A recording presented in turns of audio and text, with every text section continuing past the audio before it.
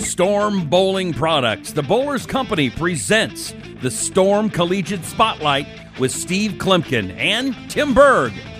Storm's Executive Director of Marketing and Above180.com's Tim Berg are going to introduce a variety of collegiate players, coaches, and key people involved in promoting the sport of bowling. Now, here's Coach K and Tim Berg. Joining us on the Storm Collegiate Spotlight podcast is Jake Peters. Jake bowled collegiately at Wichita State University. He has one PBA title. And Jake was just on TV bowling in the USBC Masters. He finished third there. So, Jake, it's Tim Berg and Coach K, Steve Kloempken here. Thanks for joining us today. Awesome. Thanks for having me, guys. I'm super stoked to be here. All right. Well, Jake, so me and Steve were working on getting you on right after the USBC Masters where you finished third. Everyone saw that on Fox Sports 1. But you decided to take a little bit of a vacation that you had planned right after that. So explain that vacation part of it. And then also because, you guys had a grind with the PBA Tour going back on, pretty much full-time out there grinding away week to week in different cities. So talk about your PBA season so far and then that little R&R that you were able to take in after your successful Masters. Yeah, so the PBA season, it was actually really unique for me. I've been on tour now since 2012, and this was our first season, really. I mean, I felt like a rookie all over again because the most I'd ever been on tour was 3 weeks in a row. So doing this from January to April was brand new. I had no idea how to buy food on the road and cook and be away from home. So that was honestly just extremely mentally exhausting. And I do contribute how well the end of the season finished for me about just being at home, coming home at night and being with my wife and getting to hang out with my dogs was probably the most refreshing thing ever to help me finish the season. And I think was one of the reasons it ended so well. But yeah, the most needed thing I needed probably after was a vacation. And my 30th birthday was April 6th, and my wife for the longest time wanted to do something super special. So the night, as soon as the show was over, we packed up and the next morning headed to the airport and spent an entire week in Hawaii, and it was absolutely awesome. She basically made it to where we spent all the time hanging around the island, drove around, saw the sights, and got to just enjoy being away. So that was awesome. I bet it was. That had to have been relaxing. I mean, the Masters was an absolutely tremendous week for you, but I think any of us who bowled the Masters, whether you made the TV show or not, wouldn't really describe the tournament as super relaxing, was it? I mean, that was a pretty demanding tournament, and you were able to navigate your way all the way through that. So why don't you just kind of talk a little bit about your experience at the Masters and what you think it was that gave you a little bit of a edge up on the field in order to make the championship round? Well, you definitely hit the nail on the head, and you know as well as anyone that it is unbelievably just mentally exhausting. And the thing is, with how the Masters works, with these head-to-head matches, you never get to relax. I mean, you might bowl well for a little stint, a 3-game stint, and maybe get a big league on opponent and beat him or her. But then the next round, you're starting back at zero. So, I mean, you're constantly beating your head against the wall and battling the conditions. And I loved the Masters conditions this year. I mean, they were brutal but fair. And in the match plays, the majority of the time is on the fresh. So about the time it would have gotten to the point it was a little bit more fun, I was done bowling that match. So constantly just was ready, definitely ready for a mental break after that. But man, that was really neat. I did something a little different during the match play. I threw urethane the entire time, and I actually didn't throw urethane but a game during the qualifying. So I actually went ahead and went with my gut and figured they were so brutal if I hit the 1-3 pocket the majority of the time and just made spares that it would pay off. And fortunately for me, it was pretty good. Jake, so you bowled collegiately at Wichita State University. Were a member of their 2008, 9, and 10 team and a collegiate All-American first team as well from 9 to 10. So what have you been able to take away from your time at Wichita and use that on the PBA Tour? Well, the tour, I think at 18, 19 years old, no one, in my opinion, I mean, with the exception of like some really great athletes, are ready for. So the number one thing that Wichita got me ready for was mentally and physically ready to be on tour. But the things that were most about Wichita is, one, like, man, the experience was amazing. The coaching, all the things that everybody talks about working with Gordon Vadigan and Mark Lewis is, something that I will cherish forever. But the things that I take away the most are the friendships. These guys that, I'm actually looking really forward to. I bowl the USBC Open Championships next week, and a lot of my ex-teammates are coming out, and, we just look forward to being together. And after about 15 minutes, it's like we've never been apart, and these guys are just lifelong the greatest people ever. And the thing about Wichita State that still to this day I think is amazing, and and I can relate the same thing to Steve, is everybody, it's kind of like just a culture and like just a friendship and a bond, even if you didn't bowl together on the team. Like if you're a Wichita alum, you're always a Wichita alum, and the amount of like just things in common and these great people that you meet along the way. And to this day, Coach V still sends me text messages and calls and, tells me, great bowling or offers a hand if I ever need it. And it's just unbelievable, just the experience and the people that I got to know and be around in those years.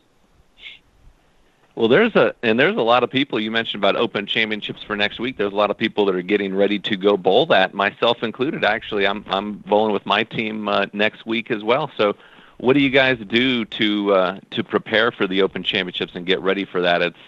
It's always a challenging pattern they put down, especially in the team event. And what do you guys do to get ready?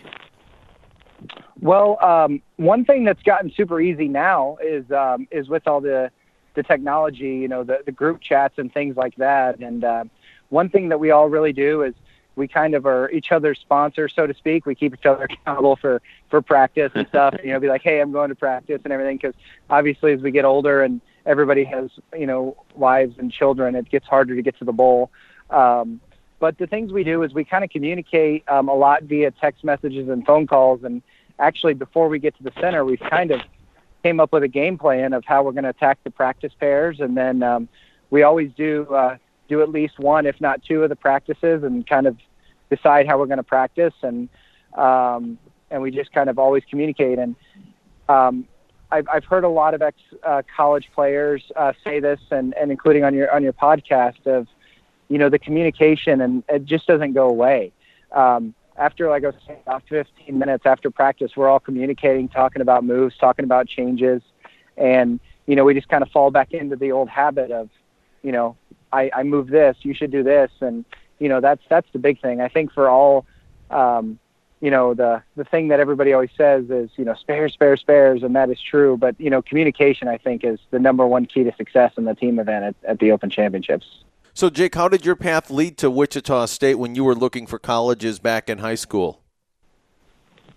So I had no idea going into my senior year where I wanted to go.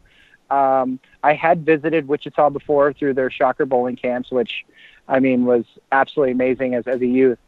And I visited a few schools.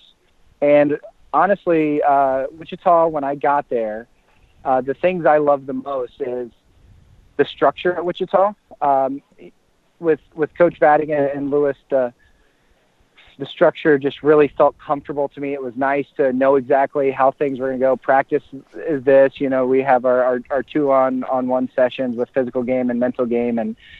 And that was the big thing for the bowling team. But honestly, when I went there and visited and practiced with the team, it just felt like home, and it felt like this is where I should be. And it honestly has been the greatest experience in my entire life, because not only, did my wife go there, so, we went to school together, got married, and my best friends are from there. So literally my entire life is attached to Wichita State. So that has been definitely the greatest decision. But for me, I wanted to be a business major, and I fell in love with the business school, and I absolutely fell in love with the program. And like I said, just walking around campus, it felt the most like home to me, for sure.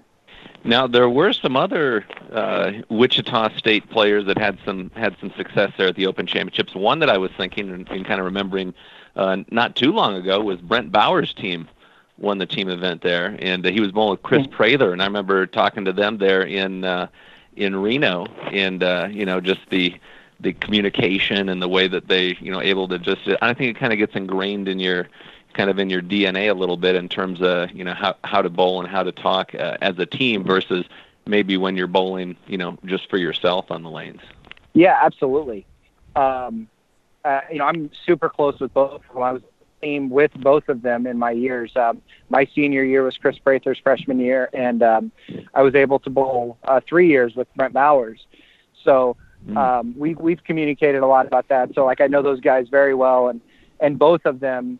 The thing that I think is so great with your teammates and when you've kind of ingrained to that communication is not necessarily, hey, great shot, or let's kind of be there for each other, but the ability to be honest with each other. I think that's the hardest part with the team is, to be like, I don't think you're doing that correctly, or, I think we should take a look at this, that relationship you have, that trust you have where you can be completely open and honest with each other is by far the most amazing thing. And you kind of cheated saying about, Chris Prather winning something, because he kind of does that on just about everything he bowls right now. So, but barring a couple exceptions, he's got to be the hottest bowler on the planet at the moment. So, Jake, what advice would you have for that high school player who mainly bowls on house patterns, and once they get to college, obviously they're going to be bowling on almost all sport patterns? You won't see many house patterns at all once you're in college. How can they make that transition as smooth as possible? In my experience with working and talking to some kids and being at the Junior Gold Championships, the first thing is routine. I still think that one of the things, even though we all talk about it and it kind of becomes like just something everybody says, what do you need to do is work on spares, is all of the kids in high school and things is shoot a lot of the most uncomfortable spares. We focus so hard on single pins, which are by far the most important. But when you see these sport patterns for the first time, you're shooting a lot of spares that when you're standing there, really uncomfortable. The buckets, the 3, 6, 9, 10s for right-handers, the washouts, and all of those with a good spare routine can become something you can make the majority of it. And those are what really help a lot of players. As far as a high school player getting ready, utilize the technology we have now. I mean, gosh, all these great videos and all these educational things on YouTube and just online. If unfortunately you don't have the ability to practice patterns at your home center, like, you can definitely learn from all these great teaching tools that all of these, USBC is doing. I know Turbo has done a few, some of these great things where you can really watch some videos and learn how to attack and see these patterns when you finally do see them for the first time. Hey, and one of the things you said about watching your games and different things you can learn, and this is, I guess, as much of a comment as it is a question, but you and I actually had the same, when I look at your bio, same bowling hero, David Ozio, and I remember going through and, you'd have to record, of course, the shows. This was long before YouTube, and you could learn. You had to record the shows and watch, a technician or a player like David Ozio to try and emulate the swing and the footwork and the tempo to kind of dial that in. And now there's a lot more technology in here that you can use to advance your physical game in those ways you were just mentioning, Oh, absolutely. And to kind of get a little David Ozio plug there, like what it was so huge for me, that my favorite part about him is there's nobody, in my opinion, on the right side of the lane as smooth and as powerful as he was. And he blew me away. I still go back and watch his old videos, and just amazing. And it's crazy to see a guy that's kind of like a stroker with tweener with power and still be super intense. It was just so fun to watch. Jake, thanks for joining us today, making some time during your busy schedule. Do appreciate it, and all the best of luck moving forward on the PBA Tour. Thank you so much. It's been a pleasure to be here, and please, anytime, I would love to come back.